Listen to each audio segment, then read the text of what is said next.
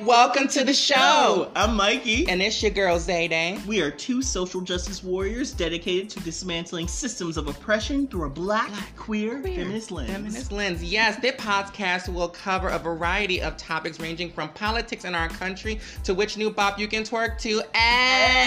Yup, and while we're twerking, y'all can start following. Search Black to the Future on Facebook, Instagram, and Twitter. Join in the conversation. And don't forget to leave positive reviews for us on your streaming platforms. Yes, please leave positive reviews. With the reach of this podcast, we desire to change the world one episode at a time. Yep, and I think it's time we get started, don't you think? Yep, let's get it. The past is gone, the present is an adventure. Looks like it's time to go black to the future. Cue the theme music.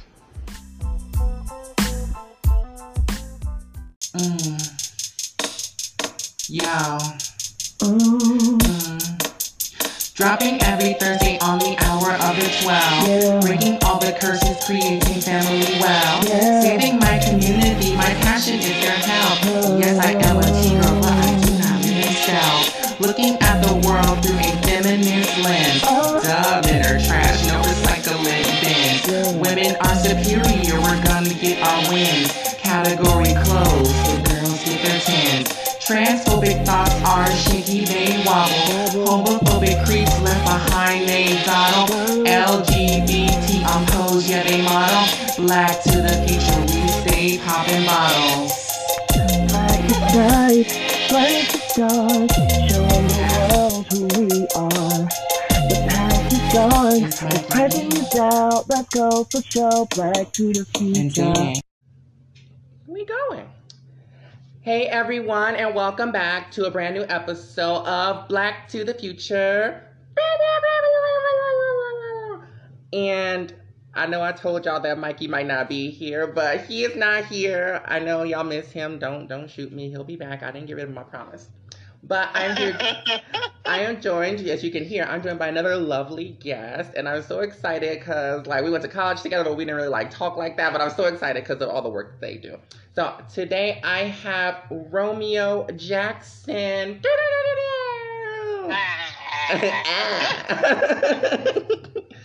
How are you? I'm good. I'm exhausted, like I think most of us. I've told myself I'm going to stop lying about how I'm doing. So I'm tired, exhausted, over it.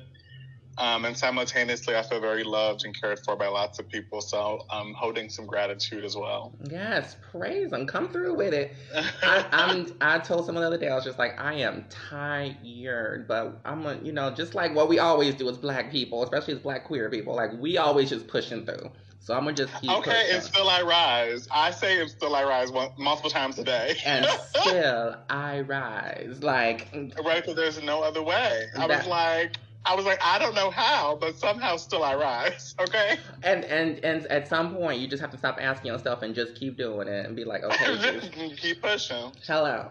So I wanted to make sure that we got your pronouns. And if you'd like to share your orientation with the class, you can do that. But if not, you ain't got to. Orientation, Oh, sexual, if that... Oh, got you. Mm-hmm. Yes, I can. Yeah, I'm well, hi, Romeo Jackson. My pronouns are they and them.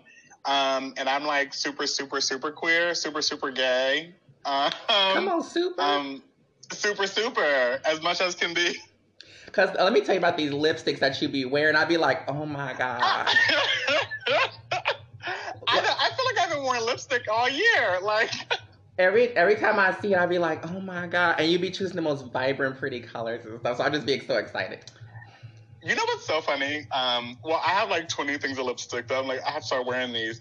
But I think one of the things, because, growing up, I was socialized as a boy and then a man, is that I never, I knew dark-skinned people got messages about not wearing bright colors, but that never clicked. Especially with lipsticks, I was like, well, why would I not wear a bright blue? Because that shit's gonna pop. What? And it do, because and then you do your favorite pouty face. I'd be like, oh my God, they are I love it. I be so self-conscious about wearing bright color lipsticks. I just be like, let me just do the traditional lip liner, some lip gloss, and I pooch. That's me. But you just girl, no, we taking it and we finna do all of this. Well, I was talking to my boss at one point. I was like, what's the point of wearing lipstick if no one's going to notice it? Because, you know, somebody was like, oh, you should do like a nude lip. I was like, for what? What's a nude lip going to do for me? Hello. What you gonna do for me? Like, nothing. So nothing. Again, I am so happy you're here. Let me read this bio, because Romeo has an impressive bio. So let me read this. Okay, so Romeo Jackson serves as the Assistant Director for Social Justice and Student Diversity and Social Justice, supporting education, outreach, and mentorship efforts. Romeo is also a part-time instructor in gender and sexuality studies. Wait, there's more. Hailing from the south side of Chicago and the grandchild of Gracie Lee Fowler, Jackson is a first-generation queer non-binary femme and a Black descendant of the estimated 11 million Africans who were kidnapped and sold into enslavement. Wait, there's more. Jackson is a feminist dedicated to intersectional justice and cross-movement building. Their research, writing, and practice explores race and racism, settler colonialism, gender, and sexuality within a higher education context, with an emphasis on the experiences of queer and trans students of color. And lastly, Jackson is committed to uplifting and empowering queer and trans people of color through a Black, queer, feminist lens. And if you... Period, like... And I love that last part, because that's exactly what our podcast is about seeing life through the Black, queer, feminist experience. Like this... Mm-hmm. And I always tell people, I'm like, if we just start focusing and centering ourselves in that way, and if the world kind of started doing that, it would just vibrate outwards. So I know that's a long bio, but when I read it, I was like, girl, they out there doing the work. Like, I love this. So, thank you. I'm so happy and so proud of all that you've done and stuff like that. And you even threw in there, like, I know that your grandmother was very important to you, as you do on your social media posts. So I'm very happy that you're able to put that in there and to show like your passion and love for her. So thank you for allowing us to have that like little access to your life. Thank you. Yeah, I always have to talk about my grandmother, Gracie Lee Fowler. So powerful, so beautiful, so loving, so fierce, so unrelenting, so kind. Like, there are days where I'm like, fuck everything, burn the world down. Every white person needs to drop, like, you know.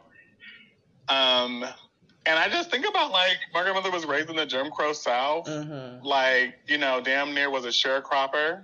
Like, and if she could hold capacity and love for others, then, like, maybe I can too. And so, I mean, that's my homegirl, my ride or die. Always and forever. I got a necklace with her name on it because I was like, I gotta keep her with me at all times. So it's so beautiful. I love that. My granny's kind of like that too, but she a hard ass. Trust me. That sounds like my great grandmother.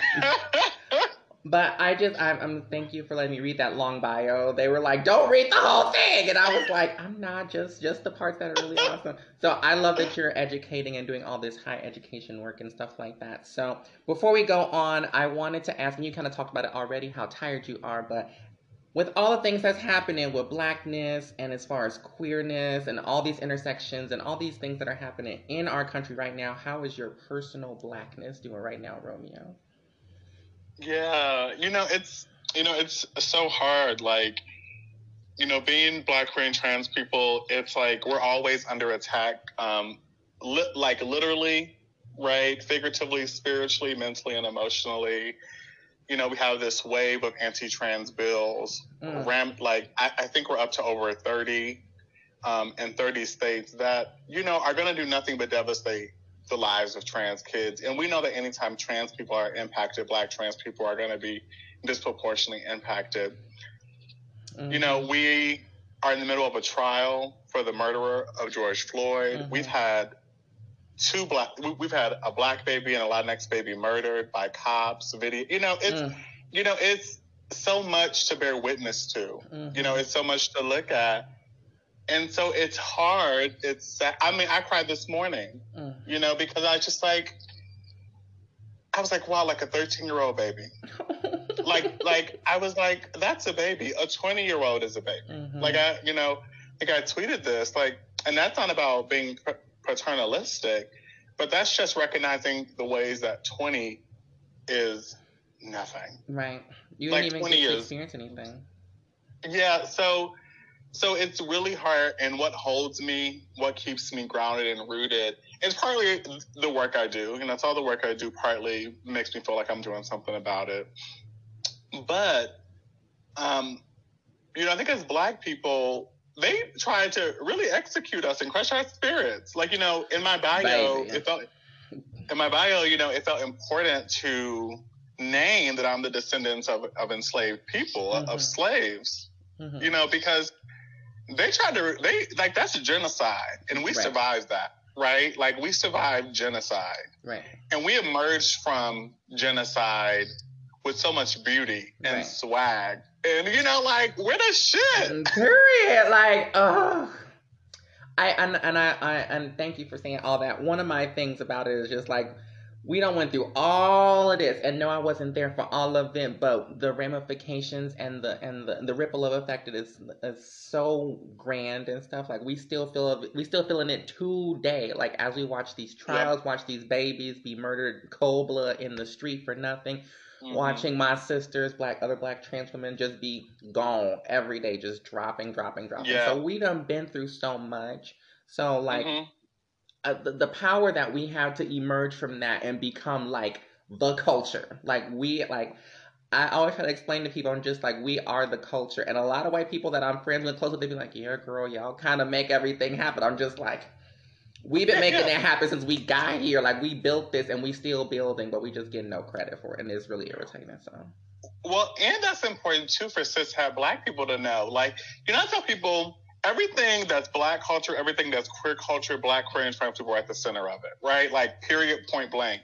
Where all these things that we think of as Black, because I think in queer culture, like, there's something around like, oh yeah, like, Kiki and ballroom and like the slang, but that's also true in Black communities as well, right? We're always at the center, no matter where we are, producing, creating, resisting. Mm-hmm. I mean, like, so beautiful the way Black, queer, and trans people take care of each other. And what a gift that we've taught that to others. Exactly. So, and with those gifts, of course, they have to stem from somewhere. So I want to kind of jump into our next section where we're going to talk about your Black story, like how you grew up and all that stuff. Yeah, okay. Oof.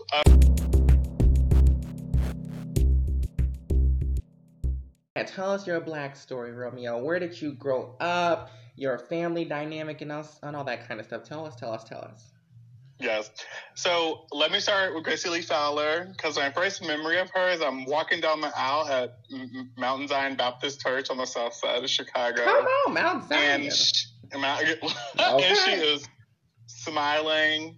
And I would like to hold that memory close because I had a very hostile childhood that I'm going to talk about in a bit. But one of the things, and why I love my grandmother so much, and why I love all my grandparents so much, I have two grandparents who are still alive, Richard Fowler and Barbara Fowler, as well as my great-grandmother, Ruth Lee Jackson. I never felt unloved, right? Like, I always knew someone or someone's loved me, and I think that's a gift, right?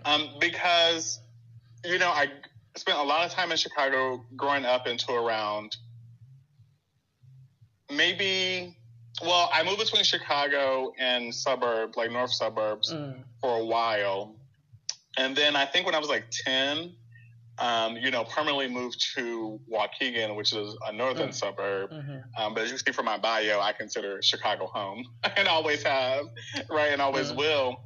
But, it was a very hard childhood. Like, most of before I was like 8 or 9, 10 maybe, we moved every 6 months kind of between my mom's parents, those are my grandparents who are still alive, and my mom. Like, we'll be 6 months with our mom, so it was very unstable, very inconsistent. Around, I should really nail this down, 8, 9, or 10, we moved in with my father and my stepmother. And it was cute for a couple years. Like, it was real cute, actually. It felt very stable and grounding. And, you know, I always struggle with like how much of this is my business to tell and how much isn't. Ooh, well, don't be because part of it, well, you know, it structured my childhood, right? Mm-hmm. Like, you know, my father being an alcoholic really structured my childhood, right? And I experienced a lot of abuse, right? Verbally and physically from him. And so it was terrible. And thank God for best friends. Mariah McKay is my homegirl. Like, shout out to her. Shout out to her, because without my grandparents and Mariah, I would be dead and gone. I'm convinced. I'm thankful for them. Because it was so hostile, you know? It was it was every day, like, you know, walking in the door, yelling, fighting the physical abuse. You know, one of the most salient memories is like, you know, me and my dad and little brother are walking to the metro station to come to Chicago. And I don't know what happens. He just like slaps me and I fall to the ground. And you know, so that's just like one example of pretty much like every day of what was happening until I was around 14 and I started fighting back, right? So then it became just like physically like this dynamic. Was he just, well, if you don't mind me asking, was he just abusive for the sake of being abusive and he was under influence of alcohol, or was he working in like with another motive in addition to that, like because you were a queer person?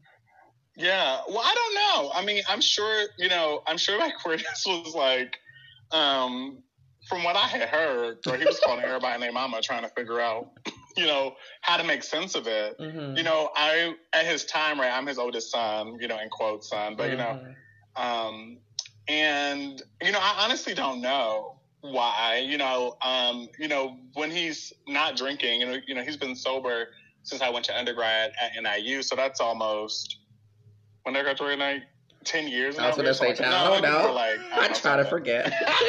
10 years. You know, ooh, child, we is getting up there. Okay, so, but, you know, so he's been sober, from what I understand, for almost that time. And so, and before that, when he wasn't drinking, he was a very loving and caring father. And, you know, my love of news and politics, I think, come right from him. Oh, okay. You know, because, you know, we used to do all the, you know, we used to watch news and politics and we would talk about it together. So I don't know. And honestly, I think it's partly why it's hard to reconcile is that there's a lack of talking about the violence and the hostility of the childhood, right, where me and my mother have had, I think, very frank conversations about the ways I felt very abandoned as a child by her. And so, you know, that is, and my childhood is filled with love from my grandparents, right? So it's this both and, right? Like, right. I mean, partly why I'm so staunchly like, I'm still from Chicago is I spent most of my summers in Chicago. Right. With my grandparents. Like, I would spend months with my grandmother, like, cooking and cleaning, learning how to pick greens, learning how to make this and make that. And, like, you know, my grandfather taught me how to play chess and spades. And, you know, like, so, right, taught me how to, like, calm people a little bit, how to do card tricks. Okay. You know, like, so we had the same grandparents. Okay, just want to make sure. Right. I mean, yeah, we all got the same grandparents basically. So, you know, so that was a lot of it. You know, I went to middle school and high school in Waukegan, and I've always been read as smart, and I think this is super important to like where I am today, right? Because there's a trajectory where as a Black, queer, loud, femme child that I could have been like dismissed and eradicated, right? Like by educators. Right.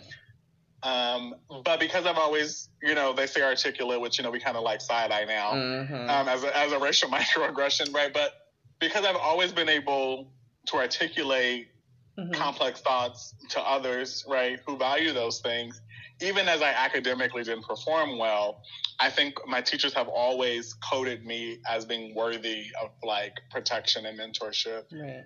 You know, in middle school, I was tracked into quote unquote the worst section, the, you know, least academically rigorous because I test poor, right? Because tests are just racist in classes. Baby. They don't want to hear it, but I got moved, right, to, like, one that was for, like, quote-unquote, the smart kids who really cared about school, right? So these are all things that are important because, you know, it, like, I describe it as it's a lot of luck and privilege and access has got me to where I am. Mm-hmm. And it's important to name that. Like, have I worked hard? Sure. But lots of Black, queer, and trans people work hard. Like, working hard, like, lots of Black people work hard. Like, my grandparents worked hard. Like, right. That's not representative of where I am today, but it has a lot to do with, frankly, a lot of white people deeming me worthy of mentorship, protection, and stewardship. Right. Because I got that as well, so I resonate very much with that. Granted, I wasn't loud. I was very quiet. I think I was still quiet kind of in college. And I think most of it because it was because I was being suppressed. And so that's how mine kind of showed up. And I resonate with the father thing where they didn't have I don't think we had the language either, but they definitely didn't have any language to have that communication skills. And I was the oldest boy child too, as well. So I resonate heavily with that, where it was like he was not understanding, and so he would kind of act a certain kind of way towards me. And you know what? This is not about me. This is going to be about you. It can be about us. But I resonate with that kind of energy as well. And I think my mother was a safe haven as much as she was able to provide. And I also think that my grandparents were also a safe haven as well, where it was kind of like, we may not know how to explain or understand everything that you're bringing to us with this queer identity, or in my case, this trans identity, especially even now to this day, it's still, it's still a little like, we touch and go, we're trying to figure it out. So I think that's important for us to recognize that they did the best that they could at that time. And now I think it's our turns to kind of educate them, to kind of, push them forward so they can know some stuff. So. Yeah, no, I definitely agree. And I think one thing about all of my grandparents that is grounding is like, they don't have to understand all of me to love me unapologetically. Mm-hmm. And that's the lesson for me, right? I don't have to understand everybody 100%. I don't have to get it. I can disagree. Mm-hmm. Right? I can be like, I don't know why you did that. But that doesn't mean that person isn't worthy of love and protection. Right. And I think when we could talk about this kind of now, so I was going to ask about this next idea of like you going into your figuring out who you are and actually able to put like labels and words on it and stuff. Because in America, well, not America, but in just the world, putting labels on things helps us a lot. So when did you first recognize your queerness in that space so that you'll be able to have these conversations? So what was like your first instinct of like, girl, wait a minute. Something is, oh my God, okay, there were a couple, but, so I, of course, used to sneak. I used to, sneak and watch, Noah's Ark and Queer as Fuck. Okay. But, I was just watching NCIS Miami the other day.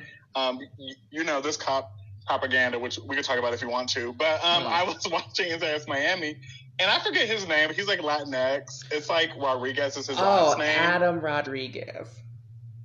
Okay, so when I say turned me out in my little brain, I was like, oh girl, I'm a fag. I was like, I was like, oh shit. I was like, oh my.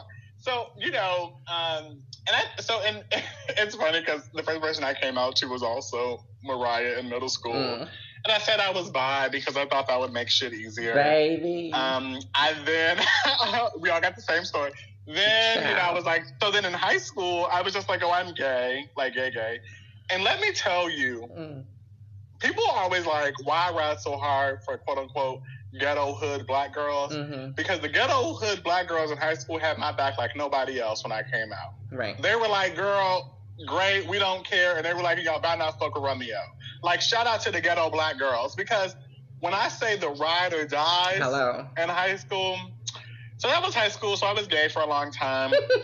Then, go ahead. No, I was going to say, they do, the ghetto Black girls are the ones that really kind of get you. But even if they don't have, the language, I didn't transition at that point, but I know a lot of ghetto Black girls that'll kind of run it and be like, if there's a trans woman or a trans girl that they're friends with, they're like, leave him alone. He not even messing with you. They will heat you down, but they defending you like no other. And it's great. Thank you for doing that. Let's figure out the language. But let's figure out Let's figure out the language. But thank you for defending me. And just like the what I would call like the gumption or they just facing that. Like I think that Black women specifically, I think that like cis Black women, they have been through it all. So it's just like when somebody start coming for what they doing in their life and their friends and their family, they just like, I have nothing else to lose. It's the fierceness. People done shitted on me my whole life. I'm not gonna just let you shit on this person right while I'm sitting right here. So that's gonna be a no-go with me. Right. Well, and it's the ways that Black women in higher education have either done that as well or been some of the ones who have been the most oppressive, right? So it's kind of wild. So when I got to NIU, I like found the LGBT center, to make a long story short, I was like, oh, I'm queer. Okay, that means something different for me. That feels more encompassing around my sexual orientation. Because like, I'm just not trying to fuck cis gay men. And then I was sitting in a trans studies course. It was funny. So, being non-binary was kind of wild because I was sitting in a trans studies course having a whole breakdown. I was like, because, the dominant discourse, right, around trans people is like, oh, we're born in the wrong bodies and we have all this body dysphoria. And I've never minded my body. Like, I've never had any issues with my dick. Like, and so for a long time, I thought, oh, so then I can't be that, right? I can't be trans because I don't experience body dysphoria, right? And that was the dominant discourse I had. So that trans studies course kind of broke that narrative apart, right? And so then I was sitting there like, damn, am I a man? I was like, that doesn't feel right and accurate anymore. I'm like, am I a trans woman? I didn't know what non-binary meant at the time. Right.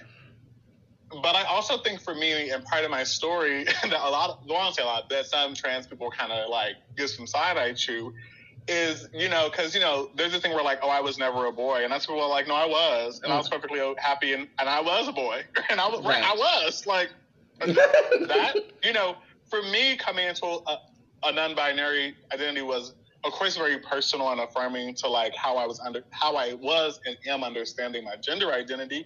But it was probably a theoretical exercise because I was like, well, shit, I don't want any. Where all these things you say men do don't work. All these things that you say women do don't work. I want to wear a lip, a hoop, and a heel. And punch it.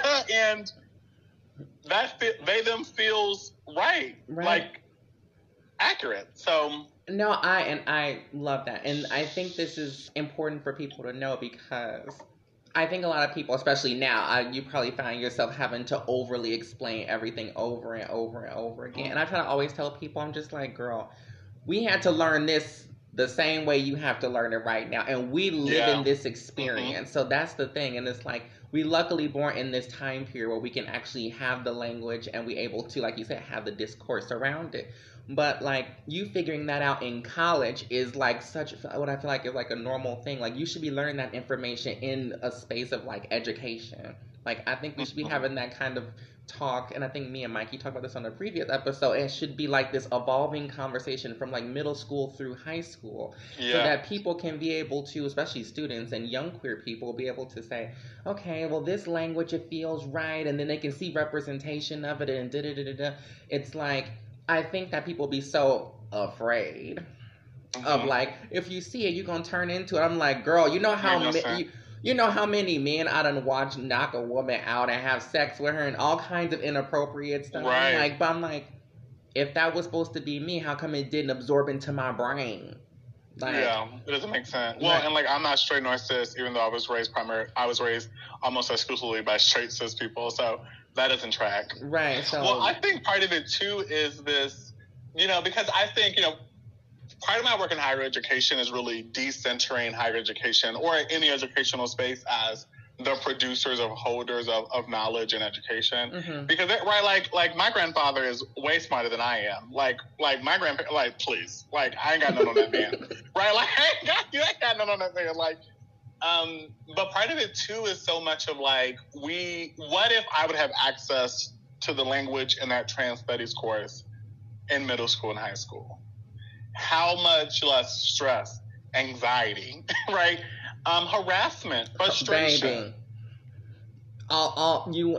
And it's not even for you, it's for the people also in your immediate space. Because this you can disagree with this if you think so, or you can add more to this. But my thought process around it is people are so afraid and so nervous, and so they don't know any of the information. So all they're gonna do is just lash out. So if they knew the information, if they knew the language, I feel like the likelihood of them lashing out may be decreased because they would have their own thought processes about it rather than what somebody told them, what they heard, or what they feel or what they think or whatever.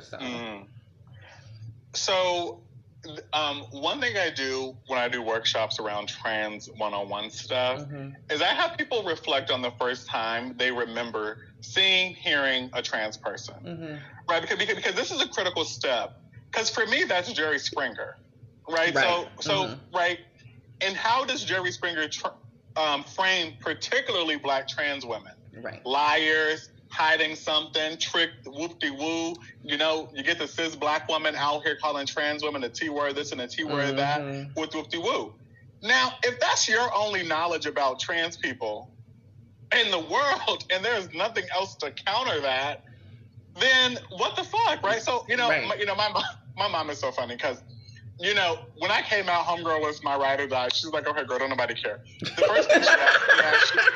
first thing my mama asked me when I came out is if I was a top or bottom, and I was like, Mom, is that real? Like, I would have been mad. I'd be like, that's so late. My mom is like that Black woman, so she's like, but when I was in college learning about trans stuff, I was transformed and radicalized too, because I didn't know anything outside of Jerry Springer either. And I remember, telling her something about bathrooms and trans people. I forget the exact conversation, but she was like, well, I wouldn't want your sister in a bathroom with a trans woman, blah, blah, blah. And, one of the things we had to talk through was like, well, Mom, like, why do you think that? And if you say you love and accept me for being gay, then you have to accept trans women as well. Like, there's no, and this is before, like, I was like, oh, I'm not binary, I am a man. Right. But, I was like, if you say you accept me, then you have to accept trans women particularly as well. So that was something we had to talk through, right? Because once again, my mom's primary interactions with trans people was probably through Jerry Springer. Like, so that's where I think, well, I don't think that's where most of the violence comes from. I think a significant of in-community violence comes from that's the only frame we have of trans women, right? And then particularly Black trans women in Black communities, right, that's what we have. Right. And so, that's something like I'm trying to think more about too. I'm trying to get my work out of the academy as much as possible and into communities directly. And one of the ways, like, damn, like, how do I talk to my, like, grandparents about trans stuff in a way that's, right? Like, I'm an academic. So, like, I'm trying to talk about things in very particular ways. Right. It's kind of like, how do I even begin to even break this down? Like you said, the trans 101. Like, if anything, it should be like trans 99. Like, we gonna have to start at the base level. Like, and that's what I do on my YouTube series with Slay with Zay, is what I do is, like, I try to start off as basic as possible, because I'll be on Twitter sometimes and discourse will be in a thread, especially with Black people. They'll be like, so is a trans man the one that's like this, and the trans woman is this one? And I would be like, oh, baby, y'all don't even know, like, where to, you don't even know where to stand to even begin to walk in this direction for this conversation. So I'm just like, let me root you in this. So I appreciate that work that you're doing on the outside and stuff like that. I think it's very important. Go ahead. Well, and I was going to add, cis people have to know their gender, right? So it's not about understanding trans people, right? This is a common misconception about all minoritized, marginalized people of color, women, queer and trans, right? Like, because it becomes like, oh, let me understand Black people. Right. Well, you didn't understand your whiteness first. You need to understand what it means to be Latinx first. You didn't understand what it means to be Black first, right? Like, that is what you need to worry about. Because if you understand your race, your gender, your sexuality better, then minds become less of an issue, right? Because this is the way that the world is structured, right? We hate the imagined other, right? We view it as defective, right? And so it's something to be, quote unquote, fixed and corrected, when really your anxiety is about me being a Black, queer, and trans person, is because you don't understand what it means to be a white cishet person. Shh, you gonna talk too loud. They gonna be like, I know what it means. And then Because you already know, I could just see the redness in the face. Like, I know what it means to be a cis white person, except they won't even know what cis means. I think that's offensive. But anyway, go ahead. Okay, let's talk about it. You can't even have the proper discourse around it, the proper conversation in that way, because they don't even know what cis means. They think it's derogatory. Like, girl. Like, we finally got a word to help you to not have to be so rude, I guess, in so many words, because y'all like to be like, I'm regular, I'm normal, I'm the default. It's like, girl, if everybody was the default, everybody would literally start there and move in a different direction. But nobody starts there. It's just y'all think that everyone's going to start there for some reason. It's like, people have different starting positions. Like, every time you play Mario Kart, you're not in the same place every single time, are you? No. Right. Okay, so girl, boom. Anyway. Yeah, no, exactly. And for me, when it's cis black women, it's so funny because cis black women don't have access to womanhood either. It's like, I mean, I don't know if you saw this, but Bell Hooks and Laverne Cox, this was years ago, where we're having a conversation, and Laverne is high femme, right. And I do think Bell Hooks is femphobic, but that's a different story for a different day. But part of it is like, cis black women have also historically not have access to womanhood, right? Because womanhood is defined by white womanhood. Right. And for me, it's always a gag. Let me give an example first, right? So what I mean by that, let's think about enslavement for a second, or contemporarily, TBH, because nothing, very little has changed. Right. But one of the markers of quote unquote womanhood is motherhood and bearing and raising children, right? Come on. Now we know during enslavement, black women's children were snatched after birth and sold often, right. Taken to other plantations as a means to break family ties. Contemporarily, we know black women's children are, first off, over-policed and killed. First. But then also, we know that welfare services disproportionately snatching up black babies from their black mothers, okay? Mm-hmm. So black women cannot structurally even perform the basic requirement of quote-unquote white womanhood and femininity in the U.S. Girl, you ain't got access to womanhood either, sis. Right. So you over here trying to come for us? Like, you over here trying to fight for access to something you ain't got anyway. Girl, they don't, like... Baby, and I think that's hard for them to hear, because I think they've been so oppressed for so long. I think that's hard for them to digest, and especially me as a black trans woman, I never try to make them feel like, girl, you're gonna have to like get it together, but at the same time, you're gonna have to get it together, because there's one sliver of something that's the saving grace for you that I don't have. So I want you to have that cis privilege and use it. And I think because they've been pushed down, because they're black, because they're women, I think because of all of those things, and they've been harassed and tortured and all this kind of stuff, it's hard for them to think of someone being worse off than them. And I'm just like, but we're here. We here, girl, and I want you to join forces with us. We're not trying to hurt you. If anything, like what I like to say is just like, we modeled ourselves very much after you, after our mothers, our aunties, our good girlfriends and stuff. Like, me as a black trans woman, a lot of what I do comes from my mother, from my grandmother, from like my good girlfriends that I grew up with, and and of course the 90s black woman, like where the crop top and no waist long hair. That is my fantasy. That's what I'm living for. So that's kind of where I kind of like, I believe in you, and I connect with you. I want you to do the same thing for me. I want to be reciprocated. So well, and I would say I haven't thought super deeply about this. I know Angelica Ross just did a conversation with cis and trans black women that I would like really encourage folks to look up, because I think it was a good conversation. Mm-hmm. And also I think it's like, and I think this is true when you've had to fight so hard to carve out a space for yourself and your people, you become very protective and defensive of that space, even at the detriment to yourself and other people, right? So if I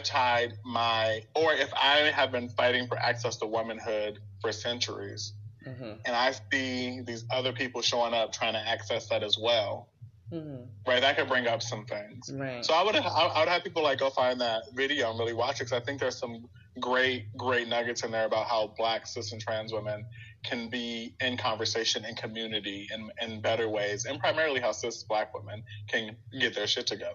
Mm-hmm. I agree, and there's another one I want to throw on there. Hope Giselle. She had a conversation on her podcast, Can We Talk, and she also had a 2-part. It was a nice, I think it was almost a 3-hour conversation of cis and trans Black women together having discourse and dialogue around it and stuff like that. And they talked about sports and all kinds of stuff, and they think in some situations they think we're stronger and da-da-da. So there's just so much around it, and in so many words, if you've never encountered it, I can understand why it'd be scary or fucking irritating to be like, damn, there's this new kind of bitch that's going to be better than me or something like that. Mm-hmm. So I get that fear and the ability to be replaced in so many words. And so I understand that fear, but I'm just like, I want them to know, like, we on your side, girl. We draw inspiration and we draw all our love from you. Like, to me, they taught me how to be the woman that I am right now. That's very generous of you, because I don't understand it, but that's very nice. That's very nice. That's very generous. That's very generous. That's very nice, because look, okay, and here's why I say that, because it's not like I know everything and like I don't have like I gotta learn. Mm-hmm. But what I often encourage people to is like, because this is how we get from like what I kind of think about as like having a critical analysis of a thing towards a critical consciousness of the world around us, is when I encounter shit I don't get that brings up a big reaction for me, my first thing is to shut the fuck up, right? Because it's like, I gotta figure out why I'm having that big reaction first, right? I need to do some self-work, some self-reflection, introspection, and then I need to go fucking read. Right, because part of it is like, or you can study, listen. The girls on Twitter are saying that telling people to go read can be problematic. So read, listen, observe. Whatever you got to do to learn and study. That is critical, right? Because when I encounter people, ideas, topics that are foreign to me, that bring up something really intense, I used to like react verbally to that and like pop off and say wild shit to people, right? Like, and be fucked up, right? So let's be clear, like, I mean, we're all still problematic, but I was like very, very problematic. Like, Romeo was just like, and you finna get a read, and you finna get a read, and you finna get a read, Miss Girl, have a seat, mama, boo, boo, boo. Right. But like, so that's why I say like, that's very generous of you, because I think like, particularly for people who purport to care about the liberation of all Black people, then we have to be able to recognize when our internal reactions are coming from a place of unknowing, and that we need to go pick up a damn book or something to like read more. For me, this was really around disability. Like, I'm very able-bodied in mind, right? Like, that's just, and that is partly why I've been able to access spaces I've been able to access. That's important to name too, particularly higher education and academy. So, when I went to Utah for grad school, which was a hot mess, and yes, Utah is as bad and as white as you think. Because I was going to say, I'm like, every image that came to your mind was accurate. Now, more power to you. When I was in deep community with queer disabled folks, my ass had to go read, okay? Because I knew I was just fucking up and causing harm, right? Because no framework for that kind of analysis of the world, right?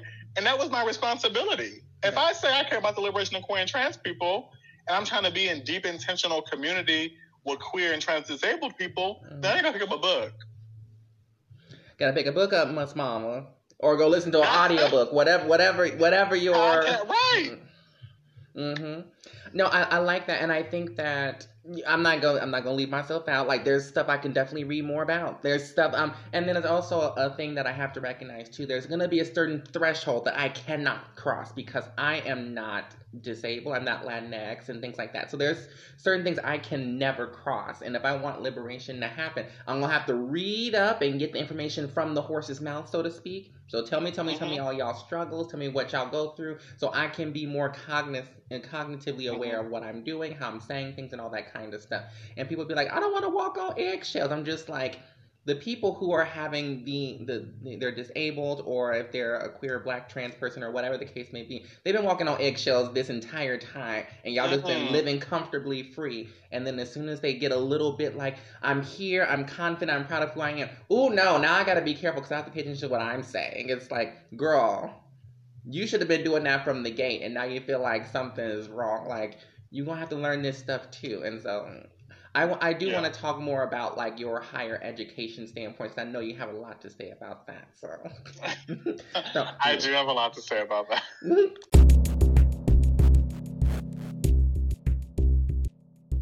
Okay, so can you talk more about like your higher education standpoints, particularly as it pertains to blackness, of course, and queerness and womanhood and feminism, all that kind of stuff. So what are your thoughts, feelings, opinions? Such a big question. Let me start with kind of why I decided to go into student affairs. Okay. Like we've said, I went to undergrad at NIU, and like my first week on campus, met Molly Holmes. She was the director of the then LGBT Center, now the Gender Sexuality Center, and I was like, oh wow, like I want your job one day, you know? And Molly's my homegirl to this day. You know, we still talk, we still keep up. And, you know, Molly was really impactful for me in my life, like totally one of the most caring, loving relationships I have to this day. But probably why I also went into student affairs was like, I did want to do some other stuff. Like I thought I had some internships in DC. I thought I was going to be a DC policy gay. Hated that. Took some internships with some nonprofits. I was like, this ain't for me either. You know, so student affairs also felt like the last public sphere thing I could do, where at that time I was like, well, I can say racism and like not lose my job probably. So, you know, at that time that was important. So then I went to Utah for grad school at the University of Utah, which has a 1% black population, by the way, equity staff and students. Ooh, child. And I always say, like, you know, I went to Utah and got in my black organizing bag because it had no other choice, right? Like, helped to co-found a black cultural center there, co-founded a black black programming series group, did stuff with the Black Graduate Student Association, worked with the BSU, that, you know, because I was like, it was wild, right? So it really like sharpened and pulled my blackness into focus in ways that it hadn't, because I always had access to a lot of black people. Like, you know, that was never a thing. So that's probably why I went into student affairs and higher education. And I always knew it wasn't forever, you know, like it can't be, you know, it's really hard doing like diversity and equity work in higher education. But I have like two primary critiques. One is that we think of higher education as inherently good, right? We think of public higher education as inherently good. And that distorts not only the ways, right, that institutions, particularly land-grant institutions like NIU, like the University of Utah, like UNLV, where I currently work, are on stolen settler land from the Moorhan Act, right? And that indigenous people were executed for these institutions to be here. And also public good for who, right? So that's the word, public good for who? Because we know that black, queer, and trans people are navigating these systems and they're killing us, literally and figuratively. They're disabling us, right? Like one of my closest friends in Utah, I won't spill their tea because I ain't got permission, but, you know, they were like, two of my closest friends were pretty much kicked out of our master's program, right? Pretty much connected to their identities in tangible ways. So, this note, you know, and I mean, I don't like conservatives for lots of reasons, but one of the things that are kind of wild, they're like, oh, higher education is so liberal. Girl, no, it's not.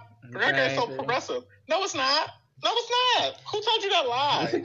Who said that? Who said that? Right? Like, that's not rooted in any research from higher education scholars. That's my first thing. Like, higher education ain't all that, right? Like, and we have to get real about that very quickly, because, you know, we're sending so many people to higher education and like they're not getting access to jobs because guess what? Racism, right? Like, hello. My other one is around my research. So like I pretty much track right now, what I'm primarily looking at is the current state of LGBTQ research in higher education, with attention to kind of like anti-Blackness and solar colonialism. And shocking no one, right? These white queers don't care about engaging anti-Blackness or solar colonialism. No. But primarily, that's too hard. I asked the question, my central question, because so much of higher education stuff is like, let's be inclusive. Let's include people. Well, why would I want to be included into a solar colonial, anti-Black, anti-queer and trans violent institution? I don't want to be included in that mess, baby. And when you say it like that, it gives very like, girl, did I just like waste my like, did I waste my dollars? Like, is that what the doll did? But go ahead. Is the debt worth it? I think it's a real conversation we have to have with people, right? Because, and you know, part of this, right? Like, I will talk to like high school students all the time, right? And the only message they've gotten is go to college, right? Like I was told, go to college, you will make more money, right? Take the debt, it'll be worth it. You can pay it back. Ciao. That's not true for the majority of Black, queer, and trans people navigating higher education and graduating. Period. And so we have to be clear about that, because for a lot of people, they did waste their time and money. I'm like, baby, you better take your ass to trade school and go be an electrician. If you want to make money quickly with a degree, go do something else in trade school. Right. Because, and I mean, I obviously work in higher education. I'm getting a PhD. I'm not, right, like, I am in higher education primarily because I like the context. I just want a job where I can read and write and think and teach. And being a professor can give me some of those things. Right. It can also happen outside of higher education as well. And that's something I had to get clear about recently, very quickly. Right? So part of it is like, there's this myth about higher education. And particularly, I never recruit people. I don't recruit Black people to come to higher education. You want to come, I'll help you. I got you. We can talk about it. I'll love you. We can do this. But people be like, they don't let me do recruitment events anymore because I was telling people to, like, why you come in here, go to a community college. You can probably get a refund check, girl. Well, and no loans. And they was just like, you can't do that, baby. You just like, well, I'm just letting them know what their options are. And I think that's something that's very important, because I think especially as Black people, because we've been held out of so many institutions and all that kind of stuff. And I was definitely under the impression at a young age, like, school. And then obviously school is going to, education, like you said, higher education specifically, is going to rectify all that student loan debt and all that kind of stuff. People gonna hire you and blah blue and all that carrying on. And it's just like, that sounds cute on paper, but like you said, girl, racism. When you step up to the establishment and you happen to have a beautiful Black name, and then you have Sarah Evans next to you, and she, whatever. I mean, I'm not gonna give her no characteristics, but her name's Sarah Evans. Like, you already like at a disadvantage in that way because the institution wasn't designed to process you the same kind of way. So there was a study, right? So there was was this stereotypically Black sound? I don't know how they phrased it, but it was a Black name. Shit, can we be real? Okay. We all know what the fuck we mean when we say Black names, okay? Like, right. I ain't gonna get caught in that, like, what's up, but whatever. So there was a Black name, there was a white name, there was some resumes. The Black applicant had a college degree, the white applicant did not. White applicants without college degrees were more likely to be hired than an application with the Black name. I got more for you. Black people with college degrees still accumulate less wealth than whites with no college degrees. This is what I tell people. Like, I don't know what people thought higher education was going to give us Negroes, us niggas, okay? But it's a failed promise. It's a failed exercise. And our people built in these institutions, literally. The Ivy League that people hold up as some kind of like glory. You know who built that? Enslaved Black labor on settler, stolen indigenous land. Let's talk about it. You know who works the halls, cleaning, who were in the most precarious situations during coronavirus at our institutions? Custodial staff, who are disproportionately women, Black and brown. My ass got to work from home last year as an administrator, right? So, like, they don't tell people, it's like, well, let's just get clear about what it is or isn't. Can you flip the game and come to higher education and make it work and make a stack? Sure.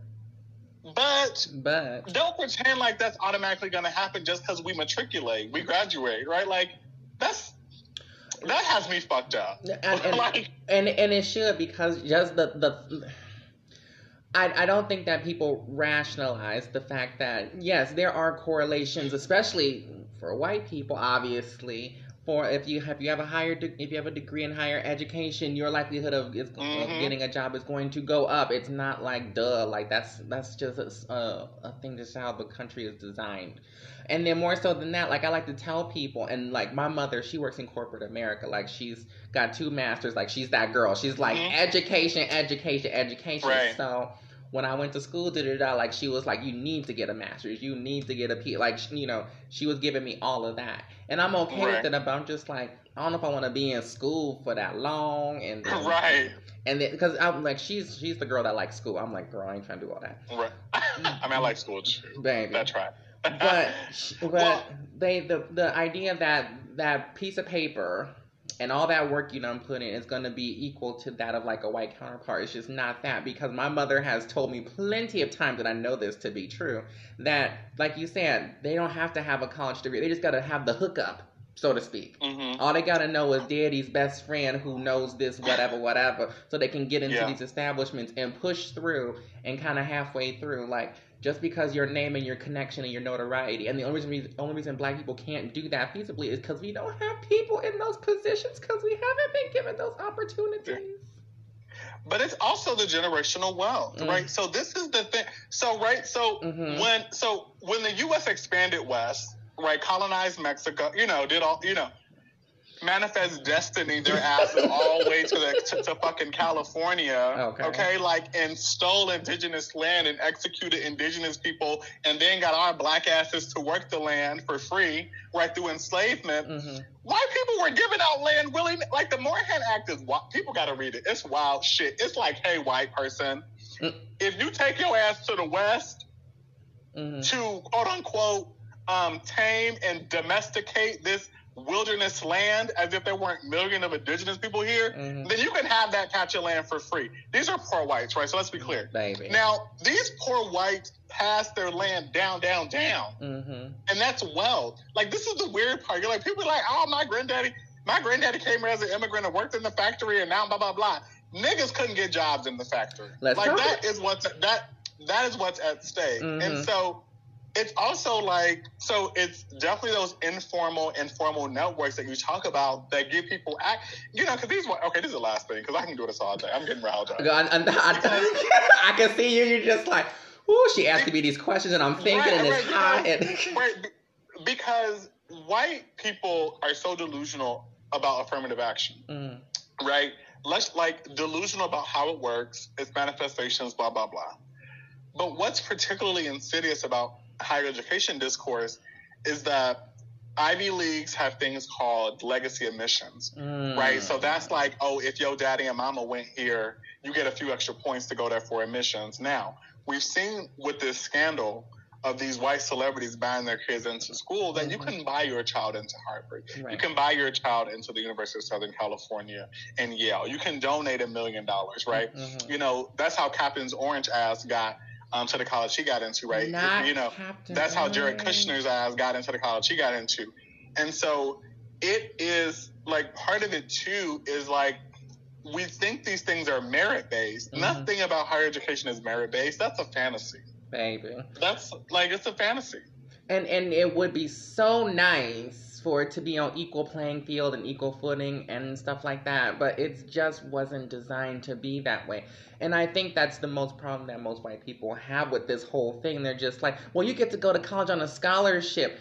Well, girl, you get to not even try and get to go to the fucking school. I have to try, keep a certain GPA, and do all this extracurricular stuff in order to be even considered. Meanwhile, you just got to know your daddy's best friend.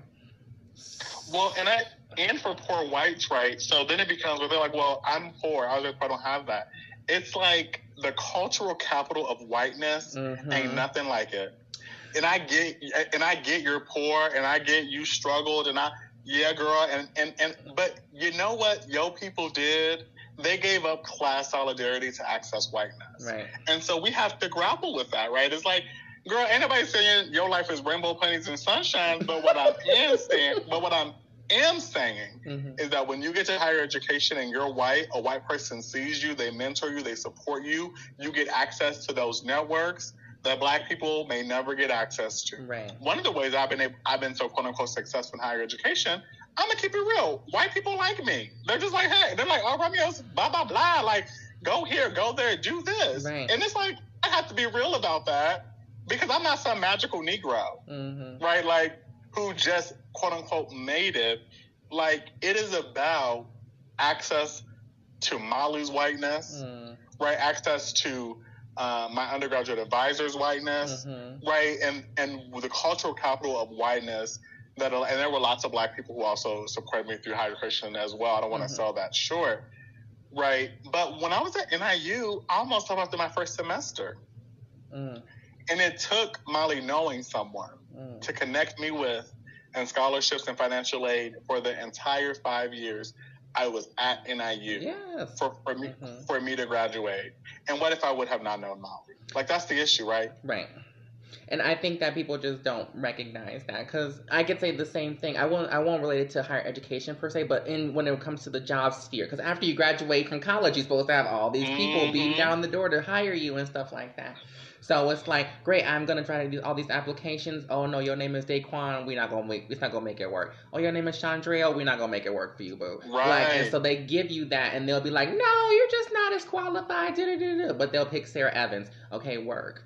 So I had the same kind of experience when it was come to applying for different places. It was just like, no girl, no, da. So then, of course, it took for me to get, like, even the position that I have now. I'm so thankful and blessed to have this position.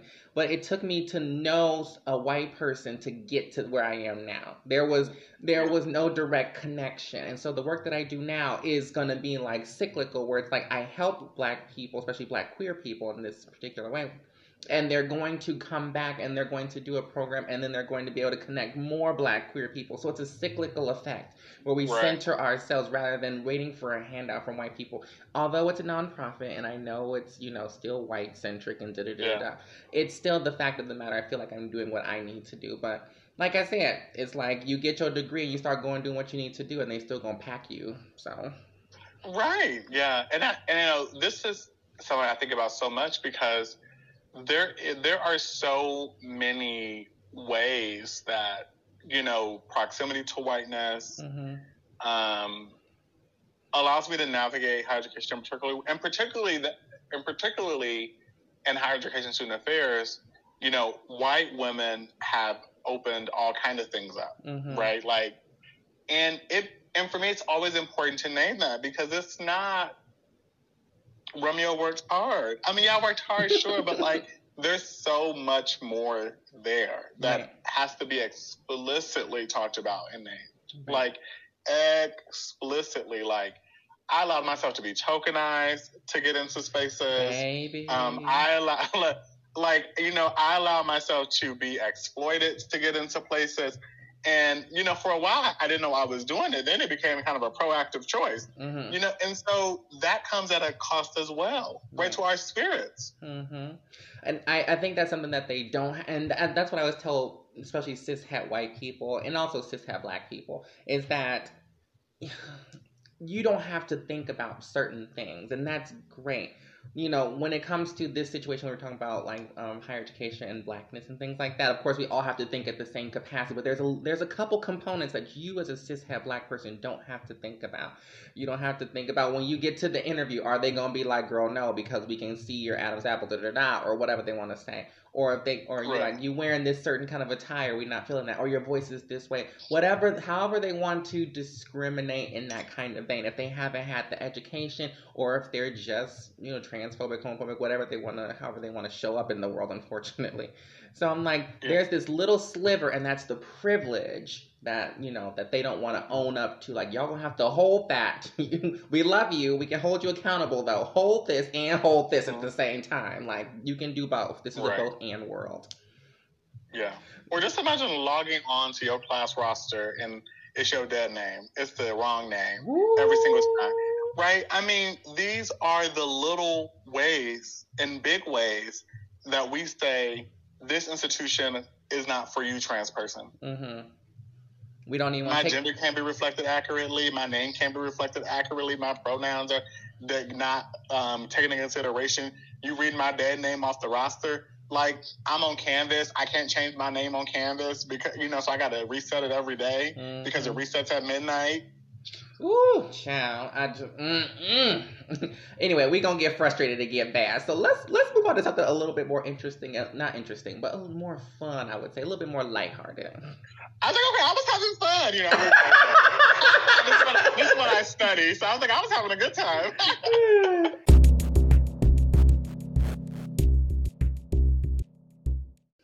Okay, so I thank you for sharing all your thoughts and feelings in the discourse around, being a Black queer trans person in the higher education field. And there's so much more to say. I don't think it's gonna be an endless conversation. It's just going to keep going and keep going. And unfortunately, what I always tell people is that I don't think we're gonna get to see the fruits of our labor in our lifetime necessarily.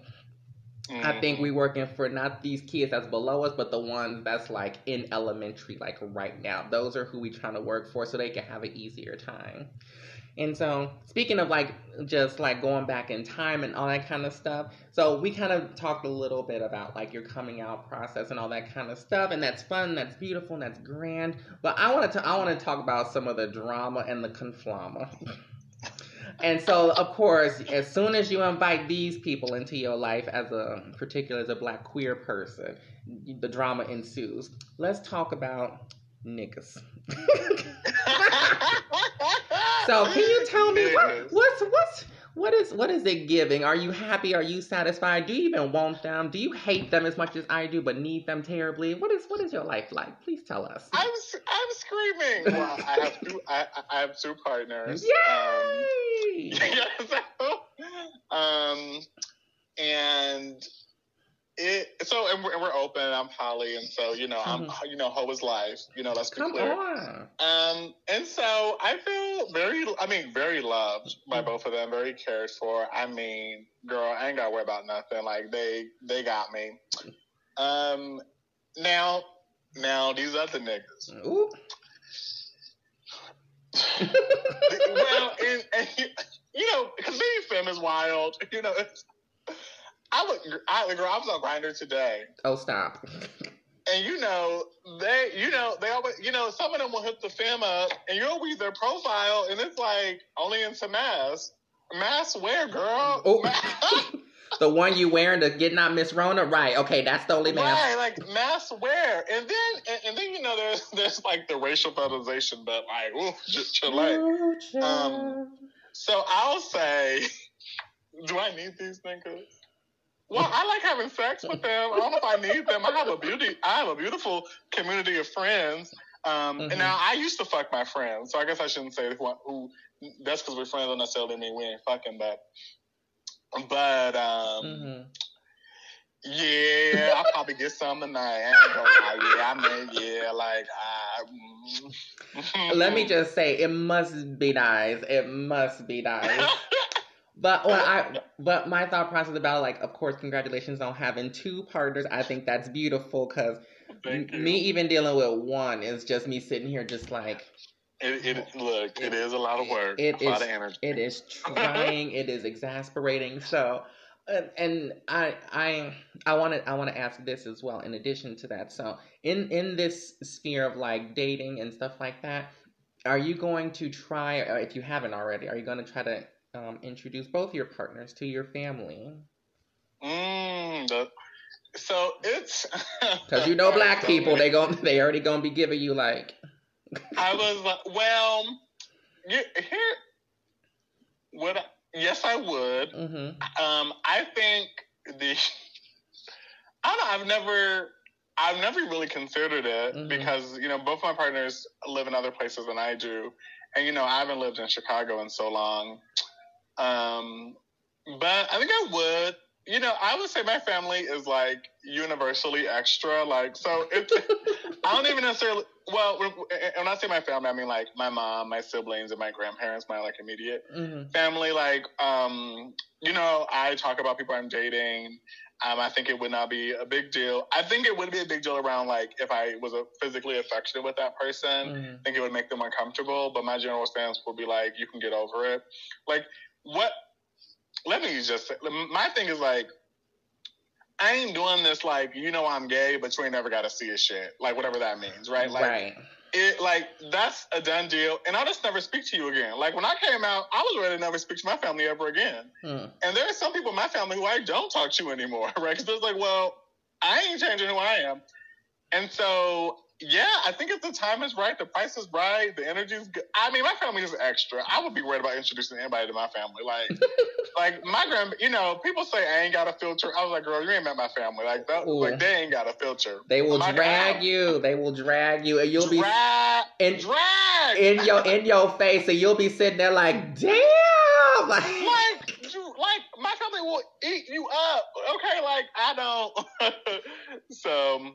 Who knows? Child, because I sit there sometimes I just be thinking like I'm gonna need a man, and you know I'm just gonna need one that's gonna be able to stand on his own too. Like I don't need you to be getting in there and being all bashful and shy. I need you to let them have it because they finna let you have it. Period. Yes. You know, maybe right? Like, and I think my family does responds to confidence, funny, witty banter, right? I mean, it's where I learned it from. But it's like, I think one of my partners would be I think they both would be deeply awkward because they're kind of like shy, introverted people. Both of them are. And so, I don't know. It's kind of funny to think about because, you know, in anticipation of moving back home soon, I do imagine my partners will meet my family. But I gotta explain polyamory first, I guess. That's kind of first things first, huh? Because they'll be sitting there like, wait. You got two of them? You got two? Right. You got two? And they wouldn't even know what to even do with that. Oh, child. They're gonna be like, and I was like telling my mom, and she was like, "What?" I was like, "I don't know, you know about it yet. It's just two of them." She'd be like, "What? Two? Oh, baby, I wouldn't even be able to have that conversation and stuff like that." So that's I applaud you again for having like having more partners and stuff like that, more than one, which is the traditional idea. I guess I fell prey, and my best friend Dexter. I think you know Dexter. Dexter. He always is just like, why you limit yourself? I'll just be like, cause I want my fantasy, and I'm probably gonna down that hill. I already know it, but well, go ahead and do it. Right, that's your hill. Do whatever you want on it. I tell people too. Well, I also think people think being poly is like some radical love formation. Like that shit can be abusive and fucked up too. Like that shit ain't inherently any better than monogamy. Girl, people be all kind of like, oh, we got to release ourselves from monogamy. Girl, how about you release yourself from being a bad partner? How about you worry about that first? How about you worry about that? How about you work on that first, boo-boo, before we come over here and try to talk about what we do? Right, like, so, people, I do all the time. Like, girl, being poly, and it's a lot of work. Like, I think part of it, too, is, like, it is, but, I don't treat my romantic and platonic relationships very differently because, that's just not my gig. But like all relationships to me are deep, important, meaningful, transformative, grounding, beautiful, painful, hard work. And that's why now I'm like, shit, I can't do a third partner. Even if I do want one, girl, well, what time and energy? Like, I got these two partners. I have like these close friends. I'm good. I'm great. I'm set. And so I'm on the same kind of thing where I'm just like, my friendships have so much gravity. I'm like, if I got a man, that would be great. But I'm just like, if one of my friends want to move into just being my man, I would be okay with that. Like, I would be like, you could just be him. Like, I call Dexter one of my men anyway. So I'm just like, you're just going to be my man. It's fine. It's fine. Just be that. Like, that's what I need you to be because ain't nobody gonna understand or get what I'm talking about. So I just need you to do that. Right. Well, and I do think one of the things I will say, I think we have been taught so much to look for different things in our platonic relationships and our romantic relationships. And I've always been like, why? Right? Because why would I want someone who's like my friends. What the fuck? Like, these are the people I kick it with. Like, these are people who are my ride or dies, who I have intentionally formed my life around. why would I want something dramatically different in a romantic partner? Like, like that has always been weird to me. I'm like, I don't know what that's about. Well, that's about how our culture constructs things. But I think I've learned that over time, where it's just like, if I'm not your friend first, then we're not gonna have nothing to stand on. Like, that's one of my biggest things. Is like, if we can't even just like have simple joys and conversations, is like what me and my best friends do, then we're not gonna go nowhere. Like, that's just what it is for me. And I think that people have glorified and made it be like, oh, it's so easy for y'all to be queer. I'm just like, girl, do you know what it's like? You just mentioned Grindr earlier, and I just went like, yeah. Do I even want to begin to think about it and stuff like that? So speaking of Grindr in that vein, like, there are I think there's this powerful misconception, and when I mean powerful, I mean, like, I don't know why everybody believes this, but there's this thing about Black people not being able to be queer in some kind of space, queer or trans. Like, I think a lot of cishet Black people think that like they're mutually exclusive in the sense that you can't be both at the same time, and then like it's just baffling. So what do you have to say about that? I'm like, these people all talk about how we are wild, and I was like, what the fuck? Okay. I was like, did they freeze? Well, our first thing is, here I am, being both at the same time. Like, period. That's it. So now what? But I also, okay, so my non-flippant answer, but I think one of my greatest pains around my identity was I really thought for a long time I had to choose between being Black and queer. And for me, and maybe because I was just raised by Black people, like, I was like, well, I'm going to be queer because, that was the site of the trauma and pain, right? And I internalized a lot of anti-Blackness. Oh. Like, a lot. Let me not undersell how hostile to other Black people I was my first year at NIU, particularly. Right? Like, and so I really thought I had to choose. And that was hard. And I made the choice. I'm so type A and a hard-headed bitch. I was like, well, I'm going to just choose this guy. And I have, I'm an Audre Lorde stan. Yes, so you got to shout out Audre Lorde. But, and I experienced some hurt at NIU even because, I ended up taking this cutie pot class, and it was like, I think all Black queer people, a lot of those people had really strong Black identities, but were trying to make sense of their queerness. And mine was kind of the opposite. Like, I had a very strong politicized queer identity, and I was trying to make sense and politicize my Blackness with that. And folks weren't ready to deal with, like, they were used to the other kind of way of engaging. Right. And so for me, it became like, well, I can be both. Being both is powerful. We have a history. Black, queer, and trans people have a powerful history. And, Audre Lorde has an essay called There's No Hierarchy of Oppression that people misunderstand all the time. I won't get into that gig, but that people misunderstand all the time. But basically, she speaks to the fact that anytime gay and lesbians, in her words, are under attack, Black people are under attack. Anytime Black people are under attack, gay and lesbians are under attack because there are Black gay lesbians, right? Like, we are like, so, this is why, these anti-trans bills are so important to think about.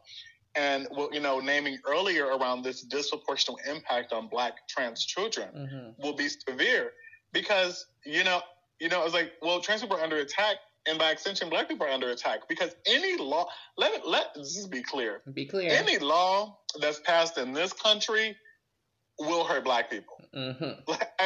Any law like that passed in this country, and that includes hate crime laws. Don't get like, okay, this gonna upset some liberals, but right, like, this includes hate crime laws, right, that purport to protect marginalized people.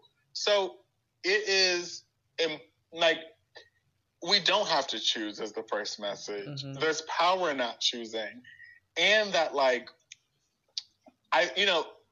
speaking of higher education and student affairs, this often shows up as like, oh, the university cares more about queer students than Black students. Well, first off, there is, and when I say literally no research to suggest that I've read to suggest that universities care about queer and trans people, let's be clear, Black and non-Black. And all the research says y'all hate us. Right. But because there is no research. Right, but what that also does is suggest that Black and queer are mutually exclusive. Mm-hmm. Right. Bell Hooks has a quote where she says, like, no one has been socialized out of existence as much as Black women. Because when we say Black, we mean Black men. When we say woman, we mean white women. Same for Black, queer, and trans folks, right? You say queer, white. You say Black, cis het. Right. And so it's fucking weird. I mean, I'm like, it's one of those things that I constantly have to struggle with some of my cis het Black colleagues. Mm-hmm. Because you're like, yet here my Black gay ass is. Sitting right here in front of you, having a full-fledged conversation with you, and you just, and so, like, I'm sure, like, you were talking about the anti-trans bill, so thank you for bringing that up, because it's literally plaguing the country, and I just want to be clear that, it's plaguing the country because people haven't done any research, they don't know nothing, they just making this just to make it, because they can't feasibly attack gay people anymore, so to speak. Because now that they got their marriage, they're just like, okay, who's next, girl? And so... Right, girl. So we... And, these anti-trans bills in the sports piece is critical too, right? Because, I mean, we see how people react to Serena Williams. And, right. I'm forgetting this track star's name. But we see how cis Black women athletes often experience anti-trans discourses and violences, right? Because of the way that Blackness, right, notions of Black and women don't match, don't make sense, right, in our discourse, right? So Serena Williams gets a fine for grunting as if all these white women aren't running around grunting and sighing for their life too, right? There's a video of Venus Williams. I think she had beads in her braids, which were beautiful, and they were click, click, clacking like beads do. And they were saying that's distracting, but a crowd applauding isn't distracting. So that's what I say. Like, that's what people be out here acting wild. I'm like, when you think this anti-trans stuff isn't about us as Black people, and you're wrong. Right. And you're wrong. And that's also why I think like a lot of people, like when it comes to, like, you was talking about Serena Williams, but I also talk about like Megan Thee Stallion. I think that she has literally like been the subject of like anti-trans everything, and people don't want to recognize that, and that's because, like you said, a Blackness is associated with this aggression, this power, this dominance, and womanhood is not that, because it's been associated with white womanhood, which is, I'm gonna cry as soon as you say something to me, so I can be the victim, and Blackness doesn't merge with that very well. So when Megan's just existing in her space, and then she's just tall, statuesque, she got body, yaddy, yaddy, yaddy, yaddy. Oh, yes. The girls are pressed, and they just like, well, she obviously a man. It's just like wild. I'm like, they did the same thing to Sierra, right? And it was kind of wild because I was like, Megan Thee Stallion is one of the most sexiest women I've ever seen in my life. I was like, okay, and so is Serena. Baby, Serena and Beyonce and the it's not Sorry, is it? In the Sorry video, baby, Serena Williams is popping and twerking around in that room. I was like, bad bitch. Oh, and I have to shout out Little Olympia because what an icon in the making. She's gonna be so. I need Blue Ivy Carter. I need Little Olympia. I need Sierra's. I need all these Black women's babies just to eat us up. Just I need y'all to grow up and wear us the fuck out. I want to be like 50 and be like, yeah. I mean, Blue Ivy already a vocalist for the Grammy. Okay, the girls can't be bothered. Carrying, and I'm just like, oh, like. Okay, you see Olympia just be on the court like, I was like, you better come on, Olympia, okay? Baby, and I live, I'm so proud, but I'm just like, these anti-trans things, like you said, are just completely woven into that, and about the sports and all that kind of stuff. Like, I'm not no scientist and stuff, so I can't speak on all the things and stuff like that, but I'm like, these kids, let these kids play.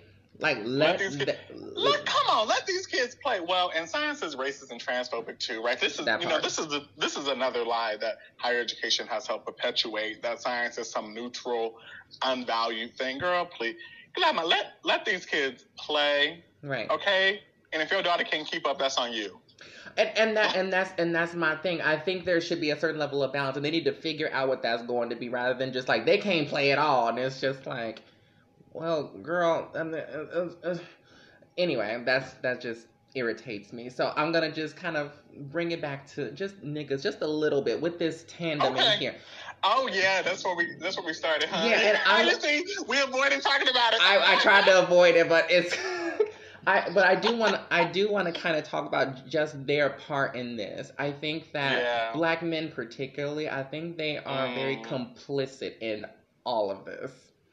I think that they definitely sit there and just be like, okay, as long as I don't do nothing, I'm gonna be okay. And I'm just like, no, I need y'all to be doing the most, and y'all are not doing anything, and that bothers me because and there's a part of me that definitely understands because you're a black person, you marginalized and you feel this pressure, but the only thing that's keeping you from not being marginalized is you being black. Like, you that close. It's the same thing with, like, white women. The one thing that's keeping you from being marginalized is that you a woman. Like, there are, like, these thin little lines that's keeping you from there. So you so close that you can taste it. I'm like, I'm going to need you to reach down and pull up the people that you're supposed to technically be helping and pulling up and leading and stuff. So I wanted to know your thoughts about trying to get black men to be more active and not being complicit in all the stuff that's happening around and things until things that affect them or whatever. So yeah, I think privilege comes and power is so slippery when we talk about any black person. And I think for me, like, what there's something about intra-community violence. Who has power in black institutions, right? So who has power in rap and hip hop? Who has powers in like HBCUs, right? Obama became, the head killer in charge of U.S. empire, and so it,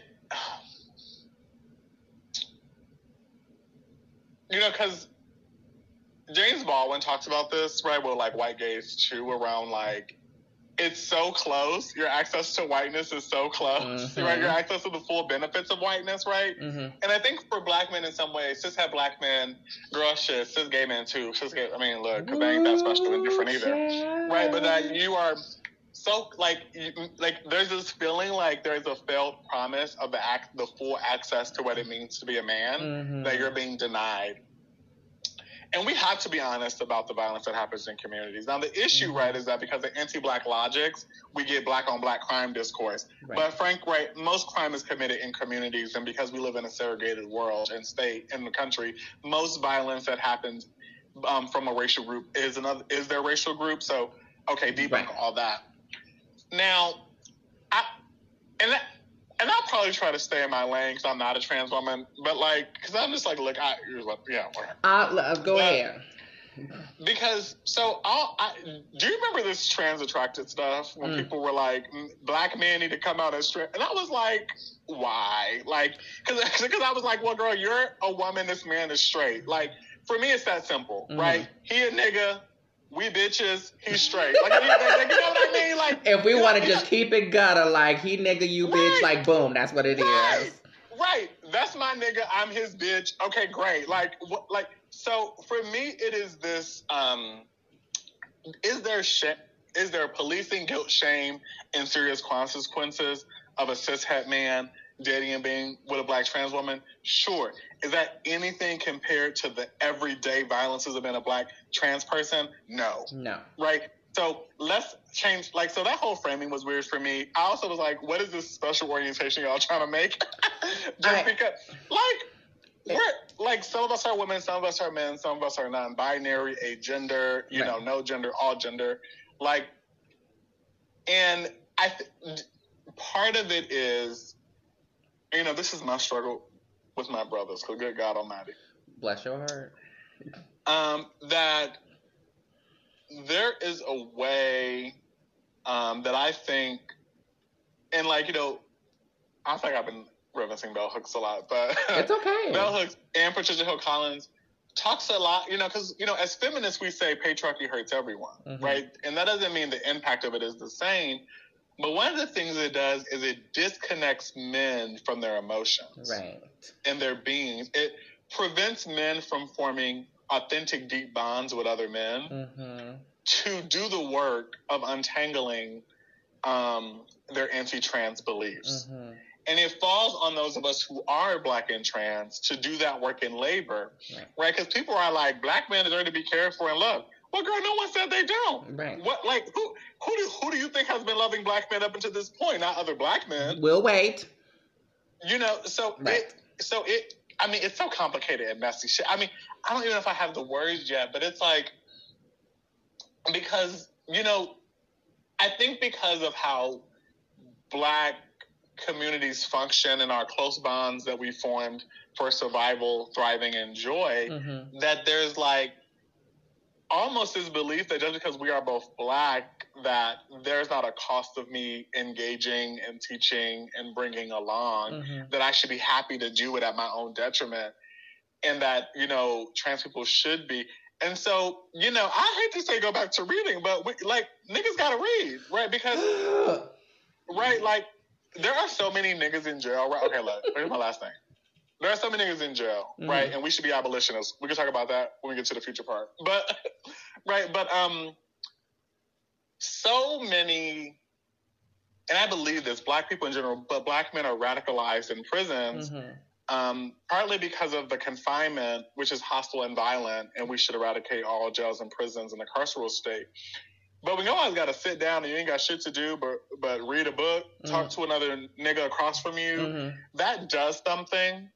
Now, what it does, I'm not sure completely, right? Because I haven't been incarcerated. But, like, so I be trying to be like, girl, we gotta read. Like, you attracted to this Black trans woman, girl, you still straight. That's a woman, she a woman. And this is my thing, and then this was in one of our previous episodes, and actually a few previous episodes, I've talked to different men who are trans attracted or trans amorous, or however you want to frame it.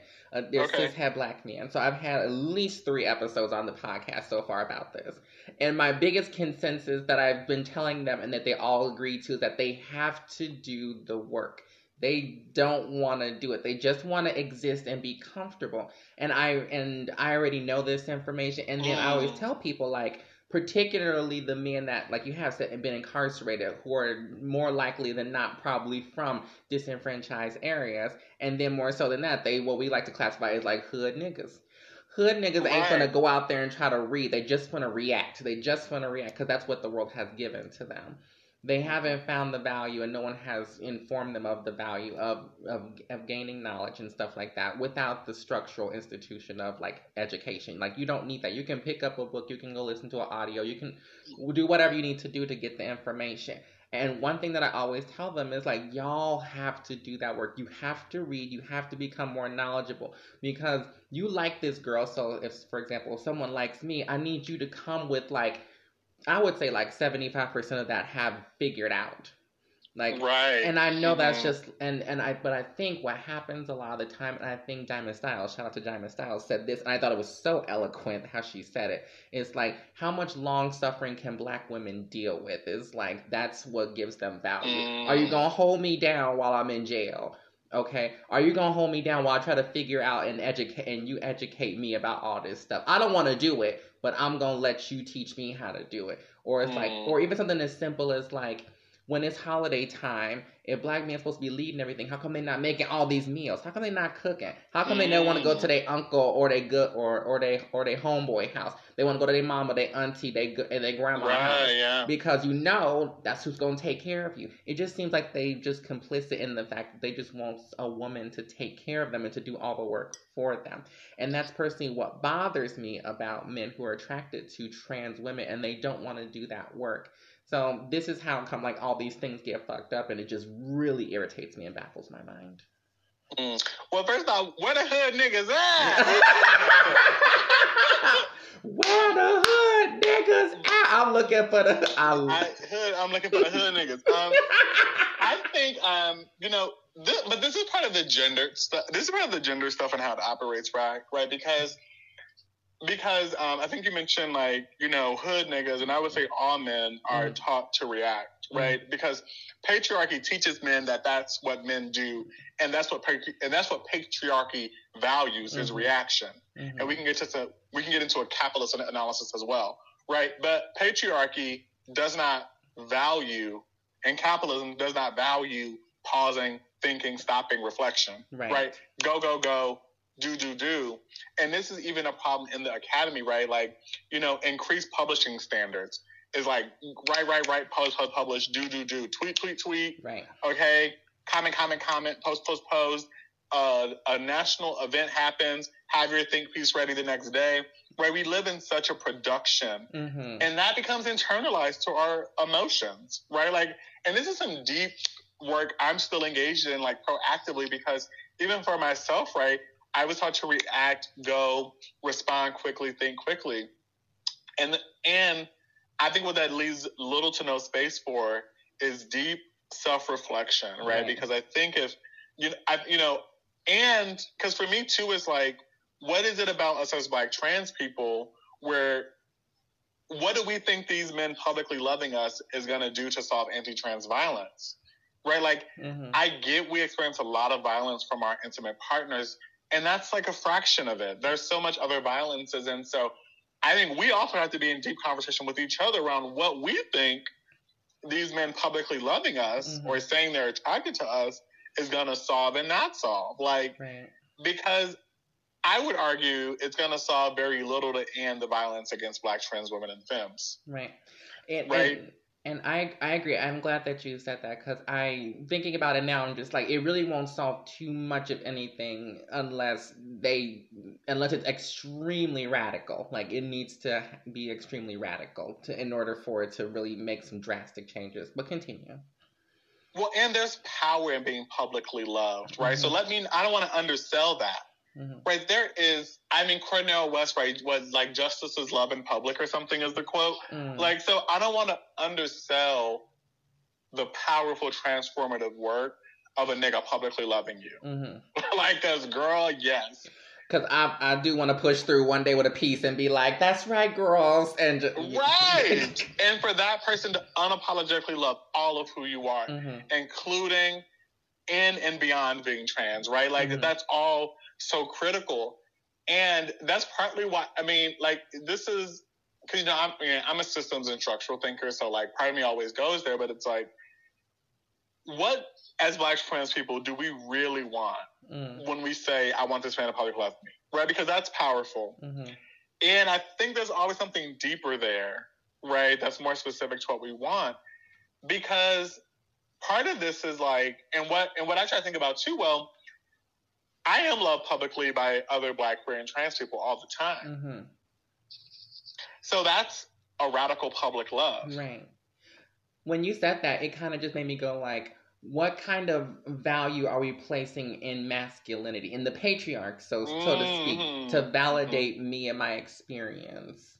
It's like, if a man doesn't say, like, this is okay, or I love you, am I less valuable now? Or is it interpreted and perceived that way?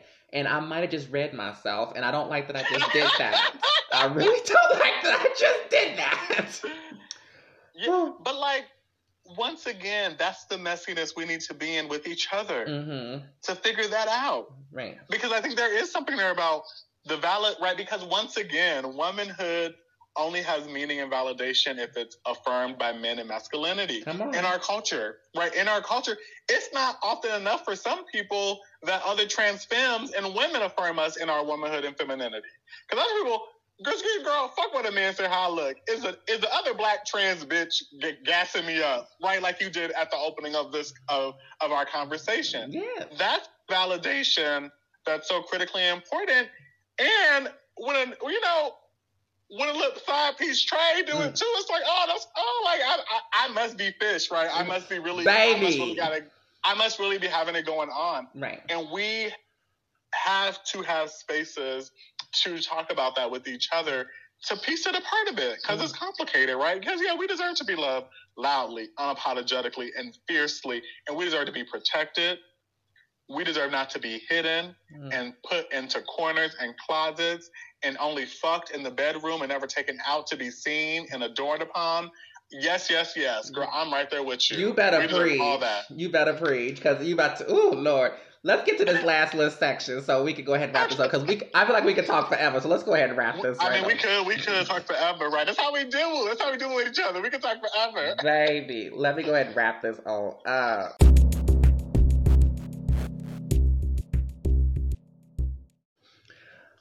Okay, so before we sit here for 2 hours and have a mile-long conversation, can you tell us about your future endeavors? What do you have planned? I think you mentioned something, but like, what do you have planned? Maybe workshops, other stuff. What do you have going on? I just launched my website, which I'm excited. It was 2 years in the making. It's RomeoEJackson.com. So, that's that. That has a lot of stuff on it, on like what I'll be up to.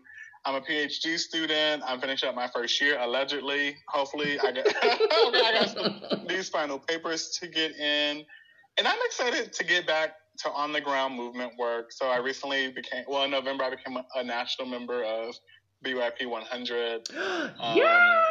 Yeah, and so that's really exciting. I'm looking. The academy is so very much, and so I'm looking forward to getting back on the ground in movement spaces. I have a couple book chapters coming out about whiteness in higher education and queer stuff, and anti-blackness and queer stuff, and settler colonialism and queer stuff. So those should be out. I mean, with academic publishing, who knows? But Child, I'm so happy and so proud that you're doing all of these things. I think it's just, this is the kind of stuff that needs to be done and needs to be pushed out and like magnified as much as possible. And it just needs to reach the people that it needs to reach, and in order to really make these changes. And so I remember when I was at NIU, and I caught myself doing like a speech in comms. And I was like, I'm gonna do a queer speech and da-da-da-da-da. I thought I was that girl, and they were, and they paid it. Like the whole classroom was sitting there like, oh no. And so they kind of like they were supposed to, but then afterwards the teacher was like, let me talk to you real quick, girl. And I was like, okay, whatever. And she's like, I love your speech, da-da-da. And I was just like, I just want to change not even change people's minds, but like I want to plant a seed. And she said, that's what you did. You may not have changed people's minds completely, but what you did is you humanized yourself for these people, because they only see like, because at the time, or in this scape, it's just like homosexual, or the antiquated term, of course, transsexual. Everything is about the sexual aspect. So in my speech, what I talked about essentially was how there was anti-gay legislation at the time, or anti-queer legislation. And so I talked about all those things and how you couldn't see your partners in hospital spaces because you didn't have access to all that kind of stuff. Right, yeah. And so she was like, I feel like people in the room didn't know that. I'm like, I'm sure they didn't know it either. I'm sure they do. I think I gave a similar speech about gay stuff in comms. Come on, NIU. Come on. Let us find out we had the same teacher and everything else. That would be a gag. But I think what you're doing is that exact same thing. Is like, I had to rationalize and having conversations with many people, and they were just like, you can't change the world by yourself. I'm like, I'm not trying to change the world. I just want to make sure that the seeds that I'm sowing are going to blossom into beautiful trees and floral and all that kind of stuff in the future for my culture, for my people and stuff like that. So I think you're doing the same thing. Oh, thank you. Yeah. And I think it's, it's so hard because there is, the work is hard and painful at times. I'm a Black queer person at work who often has to hold space for Black students, right? This summer with the uprisings, contemporarily, we have to write statements about 7 Asian women who were executed in Atlanta. And I'm not removed from those things. And so for me, it's like, because I'm not a hopeful bitch. Like, that's not, like, I'm just not that way. But I do think there is, for me at least, something like, it can't be this bad always. Right. And if I can make it even a little bit less shitty for the next girl coming through, like, that's it. Because I don't want someone to have to spend the bulk of their life struggling to reconcile being Black and queer because they didn't have a model, or they didn't know that we existed as all things always. Because it did just fucking suck, right? Like, and so, yeah, I don't know. Like, I think and I say for me, people are always like, you're so brave and all these things. I'm just living my life. Right. Like, as corny as that sounds, it's like, that's all I can do. Like, I don't want to have to reduce who I am into digestible bits for anybody. And that's so much of what oppression wants us to do. Right. And I resonate with that 1000%. They, like you kind of mentioned a little bit earlier, they want a piece of a fraction of what you have going on. The black people want the black part of you. You go to the function, you go to the cookout, they're like, yes, you black, and they welcome you, you kiki, you cackle, you talk about all this shit that black people be like to talk about. When you go to the queer space, you like, they want that queerness part of you, and you just like, great, I'm kikiing, we're having fun, and la la la, and that's great, and that's fantastic. So it's just like, when those places converge, it feels so warm and it feels so safe, and that's the kind of energy I want to radiate throughout. Because I know when I'm around black queer people, that's when I literally find myself to be the most at ease and most comfortable, and I can have conversations and stuff. I don't find myself policing what I'm going to say when I'm in black spaces. Because if you call somebody cis, CIS, they be ready to get bent out of shape about it, or girl, baby. Right? You like call a man girl. Oh, that's one of my, and trust me, everyone's a woman. I be on the right. I be like, she did this, she did that. this. Girl, cis man. Ooh. I be like, a whole grown, like, I be talking to these 6'6" niggas, and I'll just be like, girl, stop, don't play with me. Right. And then my friends would be like, that's not, I'm like, she look, and leave her alone, and she's fine, whatever. And I'm just like, I don't want to have to deal with that ramifications of you not understanding my language and stuff like that. So when we in like the black queer spaces, like, even though it's detrimental and it's bad for my mental health, but it's fun sometimes. Clubhouse. Yeah. When I be on Clubhouse, baby, sometimes I'm just sitting there and I find these rooms, I just be like, oh, thank you, Jesus. Yeah. Like, I feel like safe, like we all have the same language, understand each other, like this is great. And so I want that space to be everywhere. I don't want to just wait for these fleeting overlapping moments. Like, I want it to be much bigger than what it is. So yeah, well, and I think that's so much what I try to embody. Like, I'm bringing all of me everywhere. Period. I don't care what. Right, because here's the thing. Like, I go to cishet black spaces. I'm the fag I am everywhere. I go to white gay spaces. I'm still the nigga I am everywhere. And, there is, and for me, that just has to be what I do, because I ain't got time to think about it that hard anymore. Like, I don't have time. I don't want to spend my energy thinking about it that hard. Mm-hmm. And it's so funny because, I was talking to my brothers and granddad, and I'll be like, girl this and girl that. Mm-hmm. And, they get bent out of shape. Well, it's like, well, I'll just stop coming around here. Like, I'm not, right, because it's like, I'm not doing all this with you. Mm-hmm.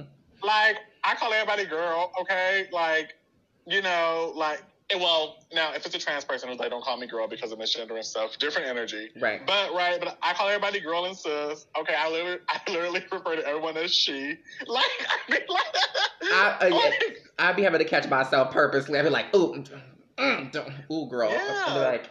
But it's that's part of the daily exhaustion of being black, queer, and trans. That it's like, I gotta get, girl, look, I'll just stop speaking to you. Mm-hmm. And, I hope every black, queer, and trans person feel empowered to just be like, I'm just not speaking to you anymore. Right. Being mindful of survival and, financial and access to our networks. But it's like, pooch, like. I mean, even at work it's hard because, I be in meetings and I'll be like, let's get to the gag. I'll be whoop-de-doo, like, come on, girl, let's come on because you wasting time. So it's like. Right, Miss Mom, my favorite is saying Miss Mamas, but I'm like. Miss Mamas. And they be gagging, but it's like, I don't want to have to code switch this way. Like, I don't want to. And that's what I think people need to start letting people show up in all kinds of spaces and be exactly who they are. Because the thing about it is, it's just like, I think Bob the Drag Queen said this, and I think it was very resonant with me. It's just like a man from Texas can wear a 10-gallon hat, have a big old buckle, come in and say, hey, y'all, how y'all doing? But then let me come in and be like, hey, y'all, how y'all doing, girl? Da-da-da-da. And it's just like, now the tables are like totally tight. I'm just like, what's different? And they don't really have any sound answers. They're like, don't call me that. Don't call me that. And it's just like, okay, I don't have to do that. I don't have to call you anything that you don't want to be called because I want you to respect me in that way. But if you gonna go out of your way it's very all lives matter in this way where they're just like, well, I'm just gonna call you your dead name if you're gonna call me girl. I'm just like, okay, so you being malicious. I came in just being myself. You're being malicious. So that's just rude and disrespectful. See, mine was fun and it was kiki and da-da-da-da. And now that you told me, I'm not gonna do that with you. But if you keep on doing, yeah. Well, and the implications are different, right? Because when Right. you invoke a trans person's dead name, that's anti-trans violence. Me Right. calling you girl by accident, maybe because I call everybody girl. Like, those aren't comparable. Because, you know, when I first started doing trainings, people would be like, well, sometimes, like, I have a high voice or I have a deep voice and I'm a woman, and sometimes they think I'm a man, and blah, blah, I get it. Girl, that's not the same. Shut up. Like, that's not the same as a trans person's experience on the phone. Girl, shut up. Baby. I'm like, it can be upsetting and frustrating, but it's definitely not the same. Trust me, when you get to the gig and get to the function, they're not going to give you the third degree. Trust me. Right. So, yeah, I mean, I think there's, you know, I have been thinking of my work primarily around kind of creating possibilities. Mm-hmm. Because I think, you know, what oppression does is it limits possibilities. Right. It limits our livability. You know, it limits who we know ourselves to be and how we connect with others. And so for me, it's all about creating possibilities, whether that's one-on-one in a conversation like this, with a group, at an institutional level or a society level. Like, how am I living my life in such a way where I'm creating possibilities for myself and hopefully others? No, I love that. And that's, we gonna kind of put a little bow on it right there before we get too much crazy. I don't want to hold Romeo. They have things to do. They got papers to write and stuff. I have a paper, yeah. I have a paper due on Monday. I'm like, ooh, child. Well, I go back to school. Ooh, Chile. So can you please tell our lovely listeners where they can find you on your social medias, the name of your website, and all that kind of stuff again? So the website is Romeo E. Jackson, RomeoEJackson.com. Y'all can follow. Now, my Twitter and Instagram handle is the same, but you can't follow me on Instagram because that's private. But my Twitter is Black Queer Femme, but it's like BLA Queer Femme. So, like, you know, BLA Queer Femme. Find me on Twitter. That's pretty much it. I ain't adding you on Facebook if I don't know you either. So that. Okay. Yeah, and so I think like website, social media, other places to find me, I guess. In Vegas, if you see me out and about. I don't go nowhere though. You a homebody, that's probably a good thing. I'll be at home, yeah. People be coming to Vegas. They be like, Romeo, like, where should we go kick it up? Like, girl, I don't know. I don't go nowhere. So I want to thank you so much for being here. It's so funny because, like, I think I mentioned earlier, is that we went to school together, but we like was in the same area, in the same energy, in the same spirit, but we like hardly even talked to each other. We did. Ooh, child, Neptune North, okay? Baby, let's take it back. I used to see you with Dexter and Mikey all the time, and I'll be like, oh, I'm still awkward, but I never knew how to say hi. I was like, I don't know how to say hi. They don't like me. I don't know I know how to do it now because I'm annoying and outlandish, but back then I just stumbled into it, so I got blessed. So I was like, thank you, Jesus. Dexter and Mikey are so extroverted. You got, yeah. Those are my babies. Shout out to Dexter. Shout out to Mikey. And so, I'm gonna put all your all the stuff in the description, your website, your links, and all that kind of stuff, so they can find it. And then, I want to again thank you so much for being here. I really appreciate everything that you had to say, all the wisdoms, all the gems that you dropped. I feel so invigorated. I want to keep talking, but I need to stop. So I'm gonna stop and let you get to your work. And so, thank you again. Thanks for having me. Of course. And we will see you on another episode of Black to the Future. Thank y'all so much. Bye.